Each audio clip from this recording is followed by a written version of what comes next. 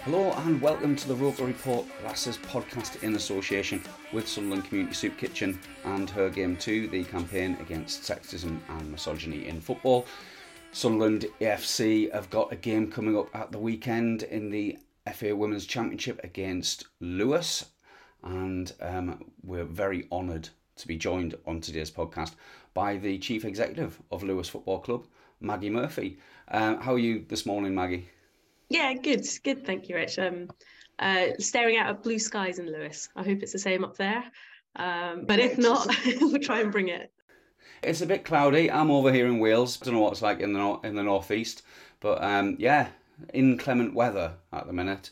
But I can't complain. It doesn't mean the heating has to go on quite as much, which is good for everyone at the minute. But I just wanted to start by introducing you. So obviously, you had a career previous to this in anti-corruption, human rights, that kind of thing, but now you're running a football club.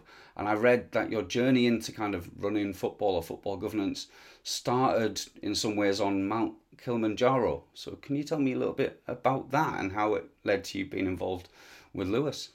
Yeah, sure. So I'm aware that it's a bit of an unusual route in, and I never meant to work in football. I really shouldn't be here. I never wanted to be here. And honestly, if I'd just been allowed to play football growing up as a teenager and as a woman, I wouldn't be here, very genuinely. So I played football as a kid, loved it. It was the one sport where I could actually get quite physical and tough and be strong. You know, I was bored of netball. I had to do trampolining at school. You know, it's like, come on. I wanted to just get stuck into something. So when I was allowed to play football, we didn't have any girls' clubs where I was growing up on the Isle of Wight back in the 90s and thousands. But whenever I was allowed, you know, the school would put in a girls' football team once a year to a tournament. I just loved it.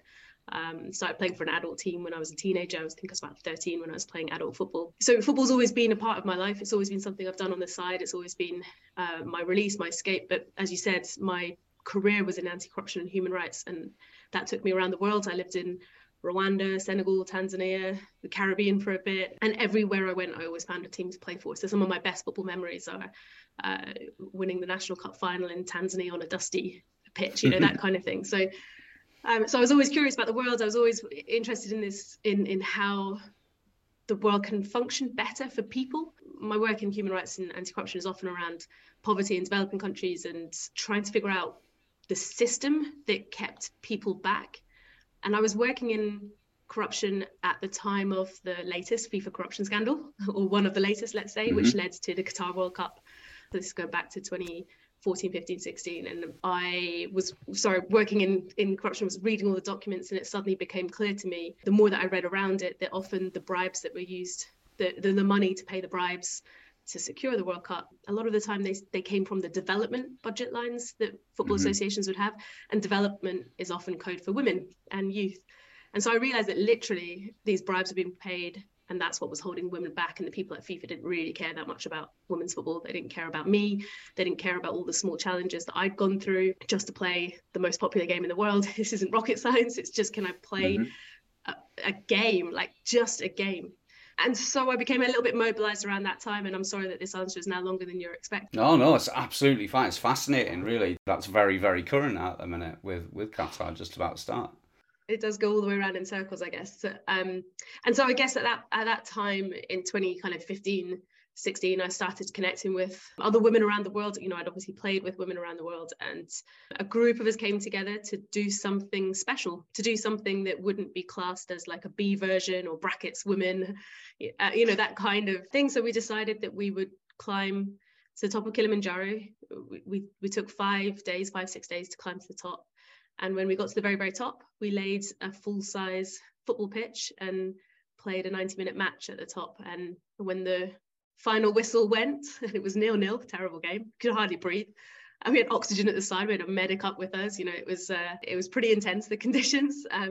But when the final whistle went, both teams celebrated, because essentially we just set a Guinness World Record for the highest altitude football match ever played, and that still stands today. So, and it was all women from about 20, 30 different countries. Funnily enough, every single one of our officials at the top, they had to be FIFA officials. So we had to scour for scour the not very big pool of female FIFA officials. And since that day, actually, a lot of us have gone on to do very, very different things. Like, there is no way that I'd be a chief exec of a football club if it wasn't for that day. But we also have one of the referees that came with us that day, Salma from Rwanda, is now going to Qatar to referee at the Men's World Cup. So there's lots and lots of stories of incredible women that came up and did that, who are now doing incredible things. So I think it was, at the time, we thought that was the thing. That was our kind of, screw you world, we can do this too, and give us some damn respect. But in essence, that was only the start. And I think a lot of us have gone on to be quite mobilized and just trying to all we're trying to do is create the world we want when it comes to football, create football clubs that care about us and treat us with respect and value us with respect. That's all it is. It's nothing that radical. It's just, trying to create the things we didn't have when we were growing up, I guess. What was it that led you towards Sussex and Lewes and this little football club? Because it's not a big famous name in English football in general, or hasn't been until recently, where got a wonderful reputation. What is it that drew you towards Lewes, and what is it now that makes Lewes such a kind of unique and almost pioneering football club? Yeah. So funnily enough, when I was growing up on the Isle of Wight and I played for that women's team, and this is absolutely crazy when I think back to it, my first ever game ever that I played was against Lewes at the Dripping Pan. I was literally 13. I was 2 weeks short of my 14th birthday. 14 at that time was the age that you were allowed to play adult football. So I was playing under somebody else's name. So even if the records were ever kept, my name wouldn't be there because I was playing under, I don't know, somebody called Sarah. I remember scoring 3 goals that day, and Sarah got all those goals for the season. So I didn't know, I had been to the club. I had this incredible memory, like if you're a 13-year-old kid, you remember your debut, your adult debut. Yeah.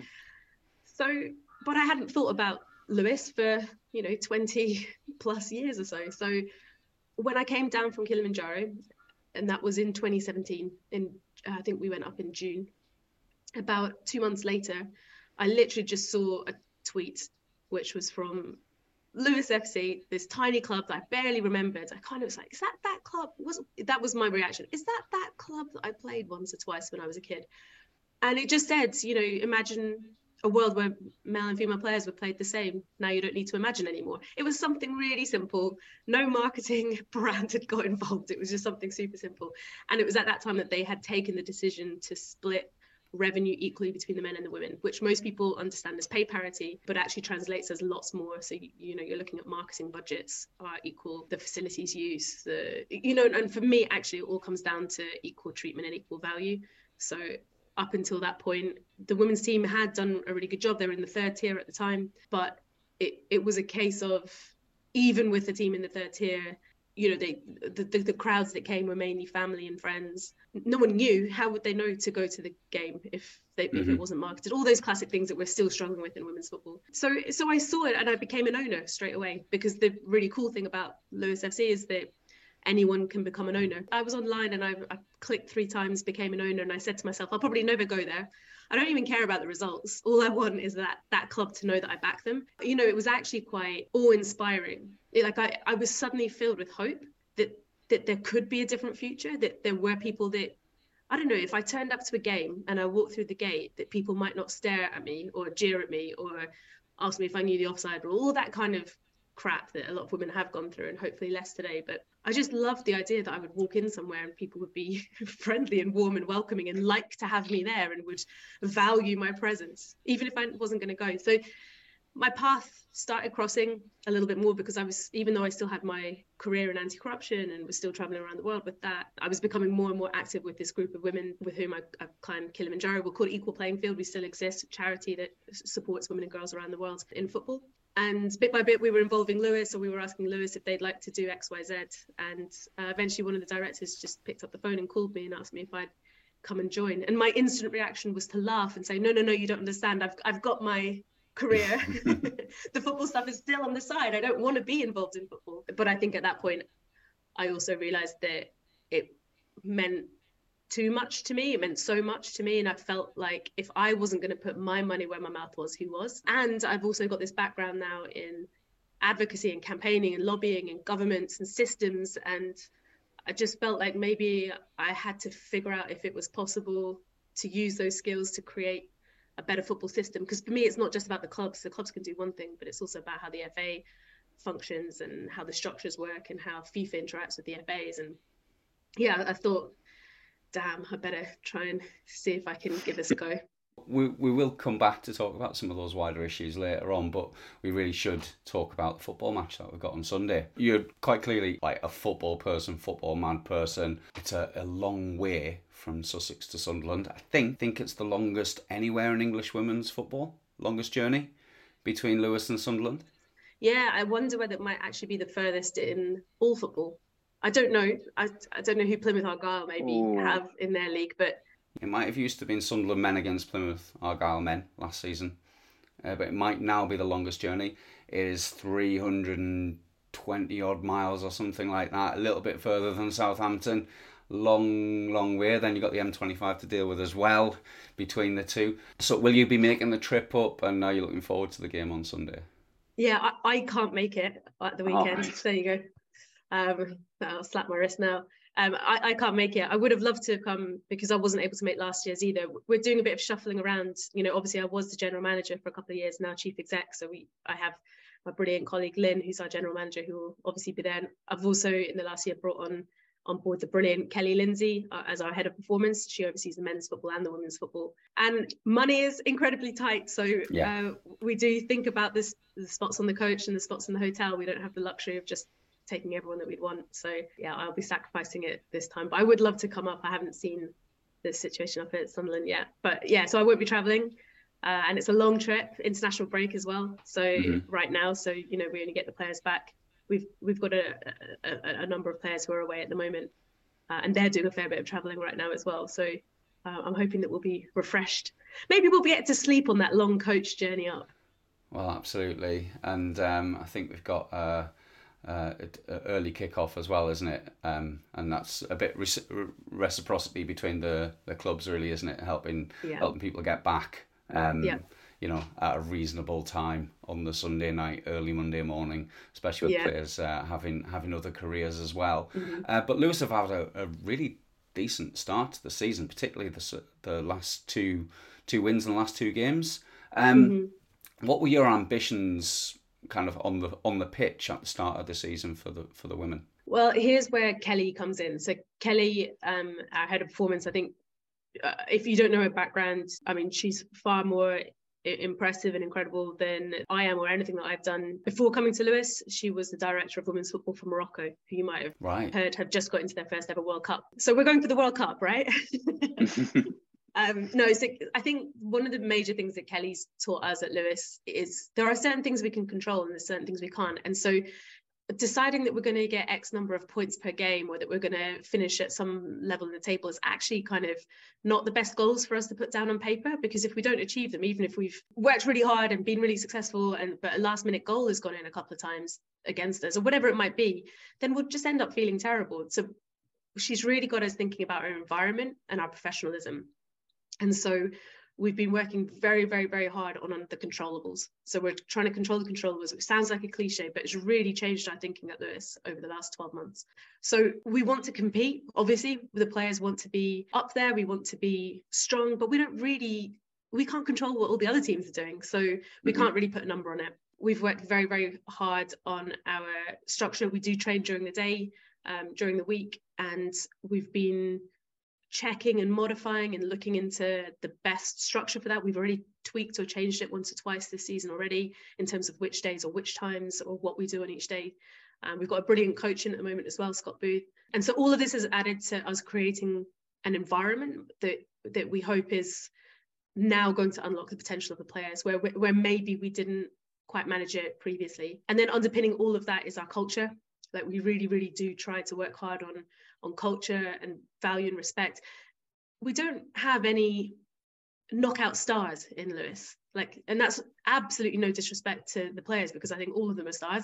But that's not how we function. We function like, what's the best way to bring a team together? What's the best way to make sure that everyone is part of the process?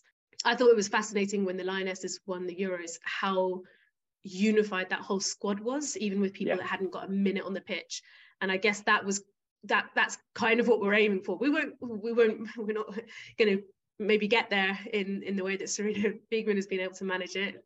But I'm fascinated. I'd love to watch a 7-part documentary on her. So if anyone's going to do that, I'd love to watch it. But that's what we're trying to go for. Like, how do you create a unified team where the staff and the players are all pulling together? That sounds quite waffly. I know that it sounds like it's full of cliches, but I guess we're trying to be as good as we can be, and we don't know how good we can be yet because we haven't sorted ourselves out professionally, structurally, environmentally, with the ecosystem, with our medical care, with our psychological support. But we're so much better than we were a few years ago, even though at the moment we're still middle of the table, Lewes. So we're middle of the table, but wow, everyone has like pulled themselves up. But we've worked so hard on the things that people might not see behind the scenes, I think. Yeah, and it's such a competitive division, isn't it? It very much is. Any given game could go either way. Even Coventry, who are really struggling, seem to be in nearly every game they play, and gave you a good game the other week as well. You say that you haven't got any big stars in your team, but you as a football fan, I guess, who do you love watching from your side? Is there one or two players who you think when they're in the starting lineup or when they get on the ball, something's going to happen now? I mean, there's a few of them that I find that I smile when I'm watching. Like Bex McKenna is a fantastic player. I love watching her grit and determination. Izzy Dalton in our midfields. Her free kicks are incredible. I wish that they would stop hitting the bar last season. I think there was some time when she hit the crossbar 5 times or something on free kicks, which was became a bit of a running joke. I think that we've got very young players coming through. So we've got a couple of England under-19s on our books now. So you've got Emma Thompson up front and then Grace Palmer in midfields. Both doing really well, super young, but huge futures ahead of them. Pulled out a couple of players there, but I think over the seasons there's been players that I've always smiled when I've seen on the team sheet. I have nothing to do with the team sheet. At the same time, it really is a whole team effort. I'll give you an example. Rihanna, our captain, if she's on the pitch, it's not even how she plays, but it's how she's managing the whole thing. She's like pulling the strings without necessarily touching the ball for 10 minutes. And it's just really interesting to watch her. I like watching her to see how it is that she's organising and managing and playing football, through her mouth essentially. And she's got like that massive range of experience as well about the game and how it works. Rihanna's going to be somebody we're going to have to keep an eye on Sunday. But it took you a long time to appoint a successor to Simon Parker last season, didn't it? You had an interim manager who did a great job, but then you eventually went for the kind of very experienced figure of Scott Booth. Was he always like the number one choice for the club, or was there like a really competitive process to find that head coach? We did a proper process. It lasted probably about 5-6 months in the end. I think recruitment for us is very, very important, and with all the candidates that we spoke to, I think that at the end they all said we've never really gone through a hiring process like this. I think normally people are used to having a phone call or an agent slips a message or, hey, this club want you, are you up for it? And with us, no, we had a recruitment process. So we went through 2, 3, 4 rounds. Candidates met with lots of us at the club. There was a lot that we wanted to do. I think that we wanted to, check our own bias in some ways as well. So making sure that we had lots of people involved in the process and making sure that we had lots of elements to that process was really important to us. And so, it was pretty rigorous. I'm pretty sure that everyone was happy when it was done.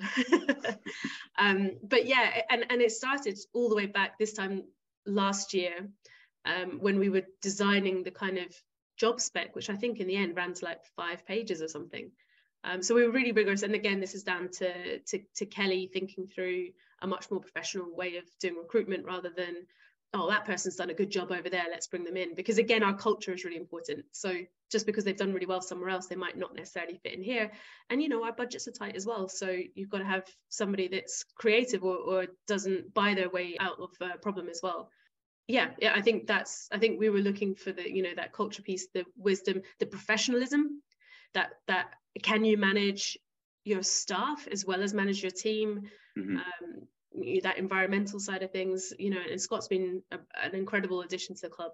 So yeah, absolutely delighted he's with us. He is a well-respected figure as well. And you talk there about the professionalism and that being a real driver behind the scenes at Lewes. How would you describe the model that you've got now? Are you a part-time outfit? You're saying that you're training in daytimes as well. So are the players kind of full-time professionals, or some players who are and some players who are got other jobs and careers and education? How's the model looking at Lewes right now? Yeah, the labels aren't very helpful, are they? They mean different things for different people. I tend not to say that they are full-time professional, because I don't think we can. I don't think we're paying them enough to justify that label. So the players are incredibly dedicated. They are. What we wanted to do, which was the shift that we went through last season, not this season, was to try to make football the priority. So previously, when I first arrived in my first season, 2 seasons, the women were training 3 times a week in the evening, and we did the shift so that they could train. So we were basically they had bit part jobs around it. A couple of them had careers, and a couple of them had to either decide what to do with their careers, whether to transition with us or whether they would continue with their careers and play football a level down and carry on training in the evening. But we basically wanted all those people that were playing football in the evening but doing all these other bit part cafe jobs or cleaning jobs or casual jobs, PT jobs or something. We wanted to flip it so that those would be in the evening, or those would be on the days off, and that football would be their priority.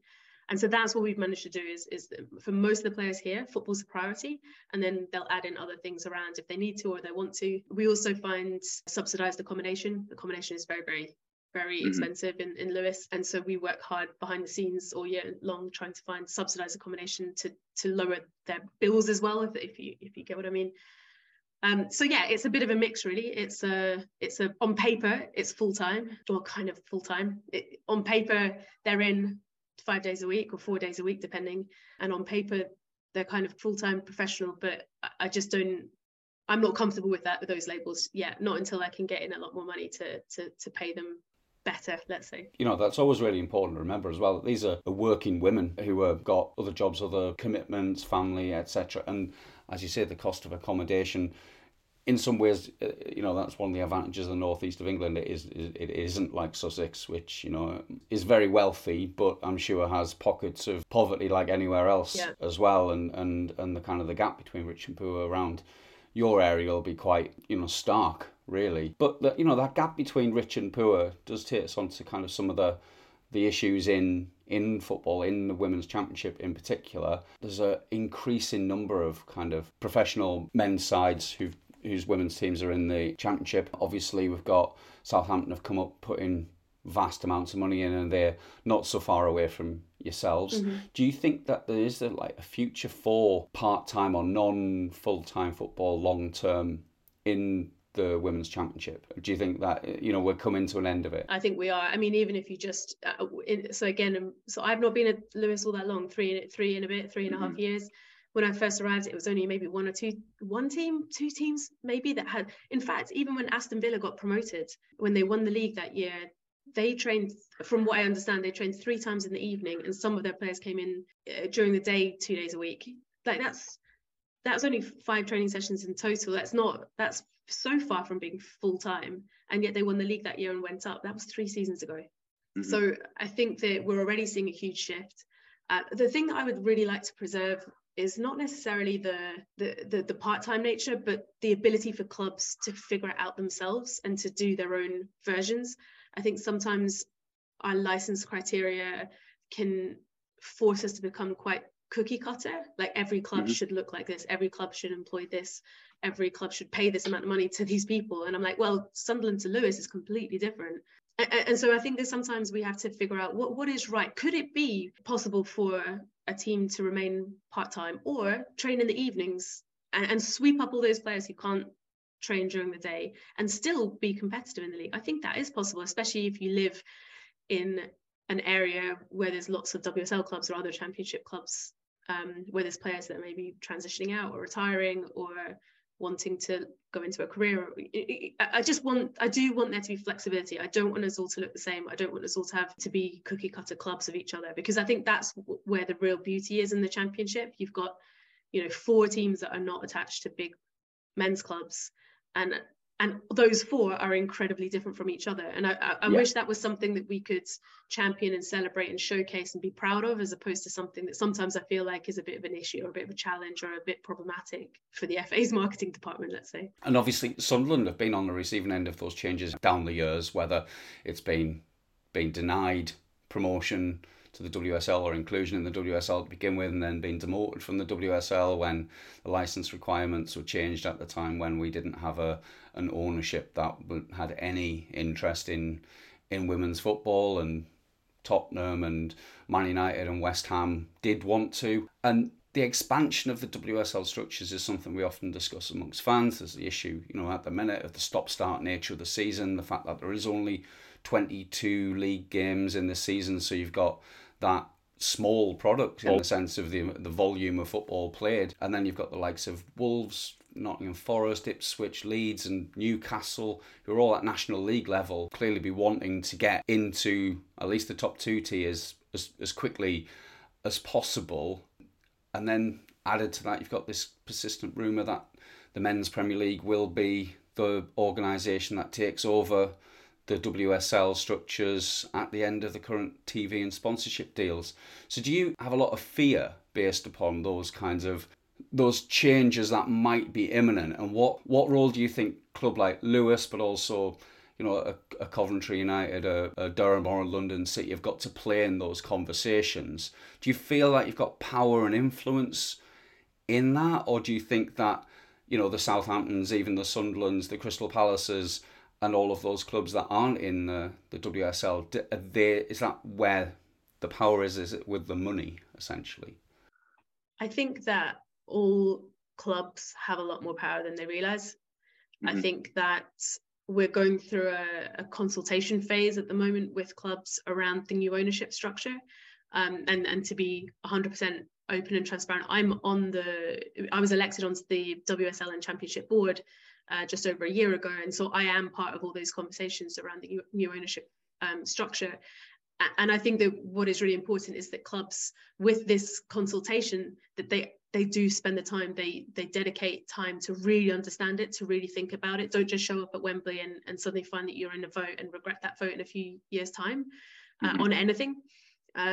Because I think that the plan is only for the clubs to have more responsibility and authority and therefore accountability, but clubs have to dig in, they have to understand the structure, they have to understand what's at stake. And yeah, for me, when I'm in that room debating some of these issues, yes, I am afraid of anything which is going to continue to speed up the Premier Leagueization of women's football. I want Premier League clubs to be investing in their women's team. What I don't want is the structures that regulate the game to encourage and celebrate and promote that over what other clubs have been doing for a much longer time to promote women's football. So I think it's more about what decisions are being taken. What are the kinds of decisions that we're making? And are they intentionally making it hard for small clubs to compete? These license requirements that tighten and tighten year on year, when actually a club might want to spend money on a different area, but they're being told that they have to.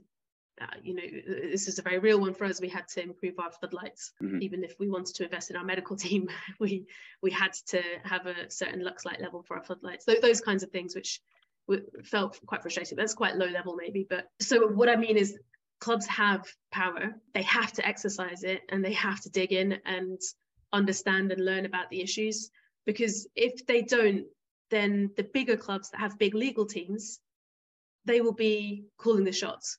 Because they will understand the consequences. They will be much more involved at, say, Premier League level, if they are on the men's side as well. So they'll understand what these different votes mean.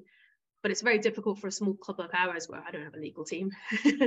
London City probably don't have a legal team. Does anyone have a legal team? But do you see what I mean? I think it's not enough to complain. We all have agency, and we have to have our voices heard. We've got this independent review on women's football right now. Yeah. Lewes did make a submission. I would hope that other clubs did, but whether they did is another thing. And those are the opportunities. Those are the things that people have to see sometimes and understand that they're part of it. We're co-creating this. And the other thing is, sometimes you just got to be brave and speak up and being brave doesn't mean you have a solution. Being brave might be asking the dumb question. Like, that's, I think for me, that would be my biggest frustration. If I go back to my general manager days and being in the meetings with all the clubs, I felt like sometimes I was the only one asking dumb questions because I didn't understand, but also because I was pretty sure that sometimes we were being led down a garden path, or it was my fears. And sometimes I asked a dumb question and then it was answered, and okay, cool, got it. But yeah, I think we need to be a little bit brave. Yeah.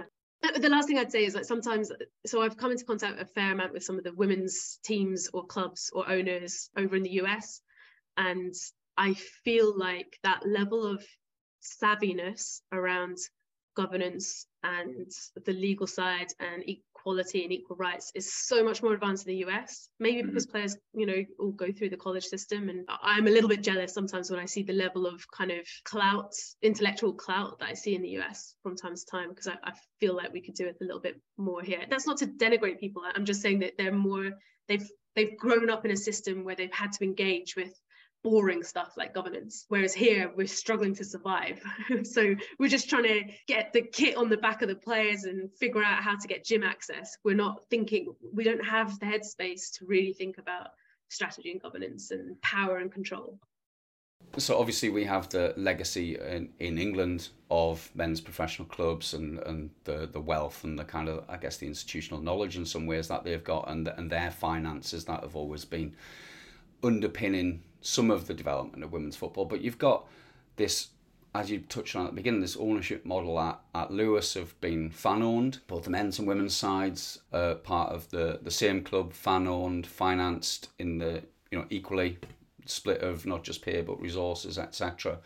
Do you think there's scope for, with the Carney review, with the kind of the wider fan-led review, the implementation of the Crouch report, hopefully at some point, possibly, who knows, for more fan ownership within women's football? Could that be a route for clubs not to go down the kind of the hyper commercialization model, and to kind of, I guess, maintain some of that competitive balance that, at least in the Championship, if not in the WSL, is certainly there?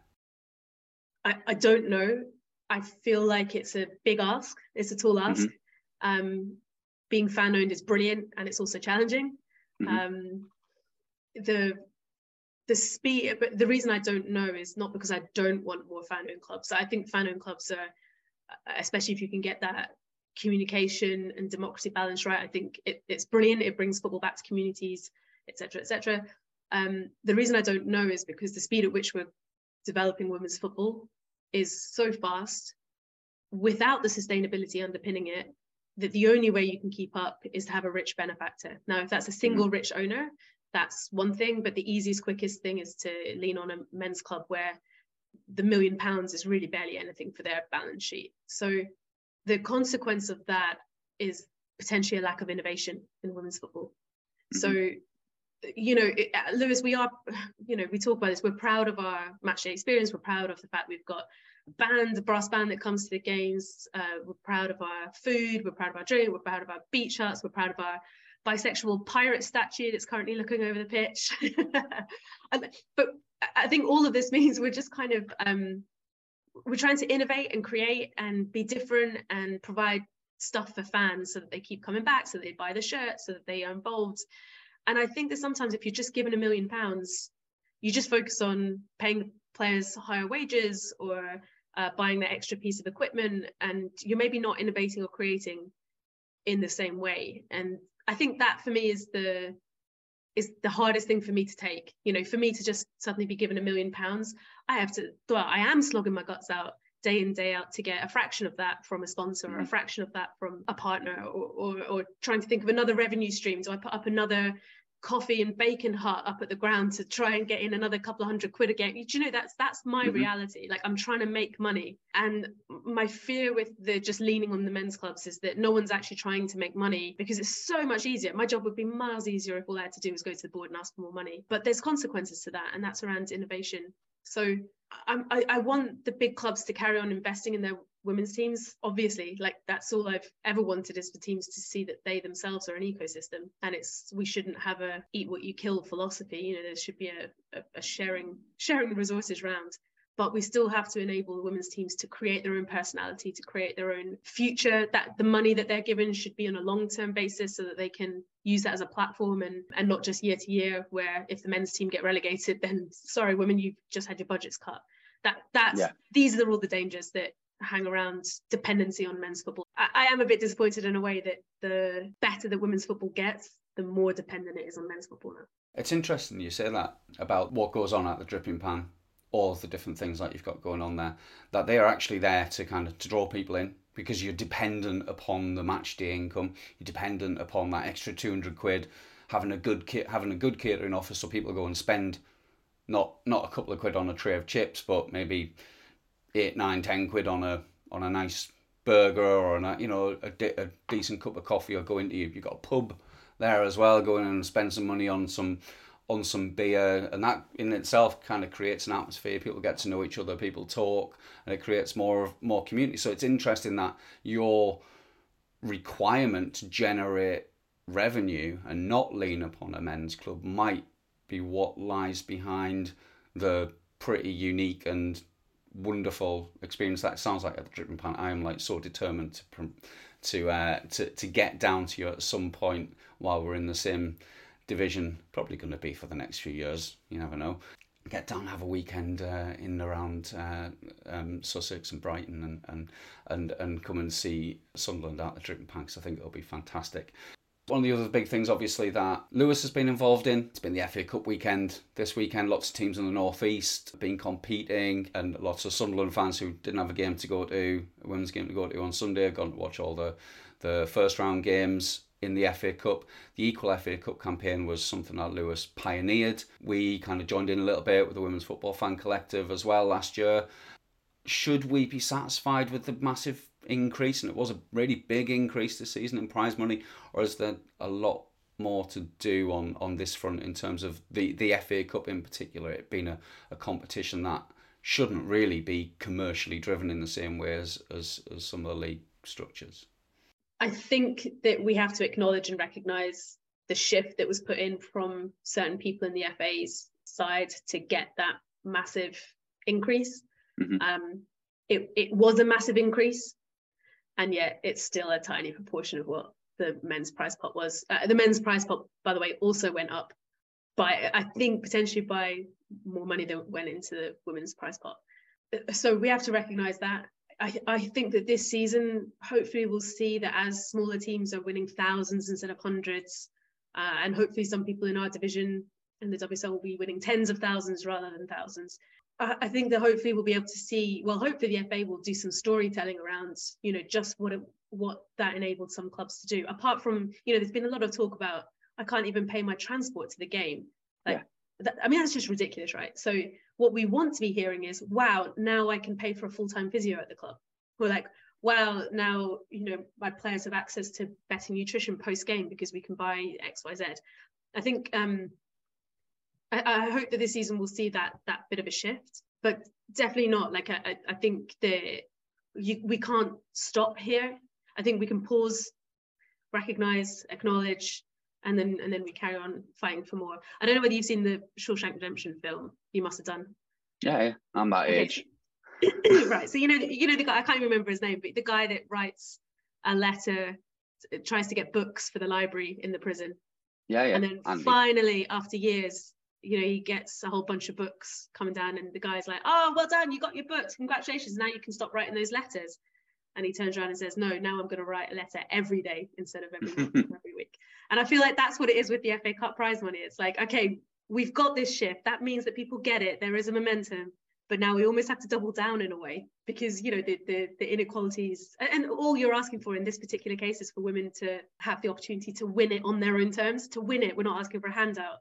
It's, it's just, can we actually go out there and fight for this, knowing that money can come back into the club and we can continue to grow and be sustainable. So yeah, that's how I feel about the FA Cup prize money. Well, one of the wonderful things I think was the tools that your club produced, so that any fan of a men's or a women's club across England could see the benefit of the two different models of shared prize money There's the equal money per game and equal prize pot options, and how really, other than the men's teams that get to the quarter-final of the FA Cup, a properly shared model in either scenario would have a big benefit for every team competing in both the men's and the women's FA Cups across all of the rounds. And those who get to the quarterfinals of the men's cup don't need the extra 750 grand or whatever it is that they get. That was something I think we should encourage all of our listeners to go and have a look at. And if you're part of a local club in the northeast or elsewhere, men's or women's, and have a look and see the benefit that a proper equal FA Cup would have for football at all levels across men's and women's football. Just before we finish, obviously we are in the run-up to the Men's World Cup in Qatar. You mentioned it earlier in terms of how it was given to Qatar, the kind of some of the corruption and all of the difficulties that anyone can, people with Netflix can go and see the documentary that I've been consuming recently as well. What are your thoughts ahead of that Men's World Cup? Will you be watching or do the equalities and human rights issues that are obviously well documented in Qatar, and the workers' rights issue as well? Will that kind of make it beyond the pale for you? Yeah, the funny thing is that I've barely even thought about it, not in a lazy way, but I think there's interesting things like the expansion, the fact there's 4 games a day for some of that stuff is just a little bit nuts. It's going to be very difficult for anyone to actually follow it in the sense of before settling down for 2 games a day and actually watching kind of these random games that I think this time you're just why there's so many teams, and it's I don't have any energy or enthusiasm for it. It frustrates me that Qatar still doesn't have a women's national team. Come on, how can you be hosting a World Cup and not even have a team, let alone... The only time when I'm mixed about it is when it comes to the players. The players have earned their right to go to a World Cup. They've earned their right to play for their national team. They've fought, and they've fought really hard. And so I don't want anyone to criticize players for going, because that's their prerogative. They don't have any say over where it's held. And in fact, even though I love it when players stand up and take a stance on issues, and I think it's incredibly powerful, but we should not even require that of them as fans. I do respect and admire the players that are able to or strong enough to be able to take a stance, but that should not be a given, because it shouldn't be down to them. There are so many other people that are benefiting from this World Cup that that we should be holding accountable, not the players. So I feel like for some of the games, I'd watch it for the game's sake, but I don't have any interest in it otherwise. I don't have any interest in the propaganda. I don't have any interest in watching the glossiness, I can't even... I mean, to be frank, even when I see Infantino on TV, I just don't want to engage. I just get frustrated. So I won't be watching much of it. If I do, it'll be some of the big games where I want the players to do their best. And also to be fair, I'm also you won't tell from my accent, but my family are all Scottish. My parents are from Scotland. All right. I grew up on the Isle of Wight, but actually my Scottish blood is I've never owned an England shirt, but I've got plenty of Scotland shirts. So it's so maybe that's my boycott as well. Well, it's a bit harder for me because I live in Wales, married to a Welsh woman, got Welsh kids, one of whom is very excited by the whole prospect of Wales being at a World Cup for the first time since 1958. So it's going to be fun, but I think people shouldn't forget that football hasn't stopped in England. That women's football will be continuing. We've got this huge game on Sunday. It's been an absolute delight to speak to you and to hear about Lewes, who I think are still an inspiration for all right-thinking football fans up and down the country. So thank you very much for your time. Maggie, thanks for having me on. Thank you. I won't ask you for a prediction because it's unfair. No. But I will wish you all the best for the rest of the season after Sunday. So thank you so much for your time today, Maggie, and we'll speak to everyone again very soon. There'll be plenty on the website in the run up to this game and throughout the period of the Men's World Cup, when we've also got a game in the Conti Cup against Manchester City, which is going to be fun as well, and then all leading up to that crucial tie with Coventry at the beginning of December. So thanks everyone for listening. Cheers, and we'll speak to you all soon. Bye bye. Chemistry, biology, toxic misogyny, still haven't had a single apology. Chemistry, biology, toxic misogyny, still haven't had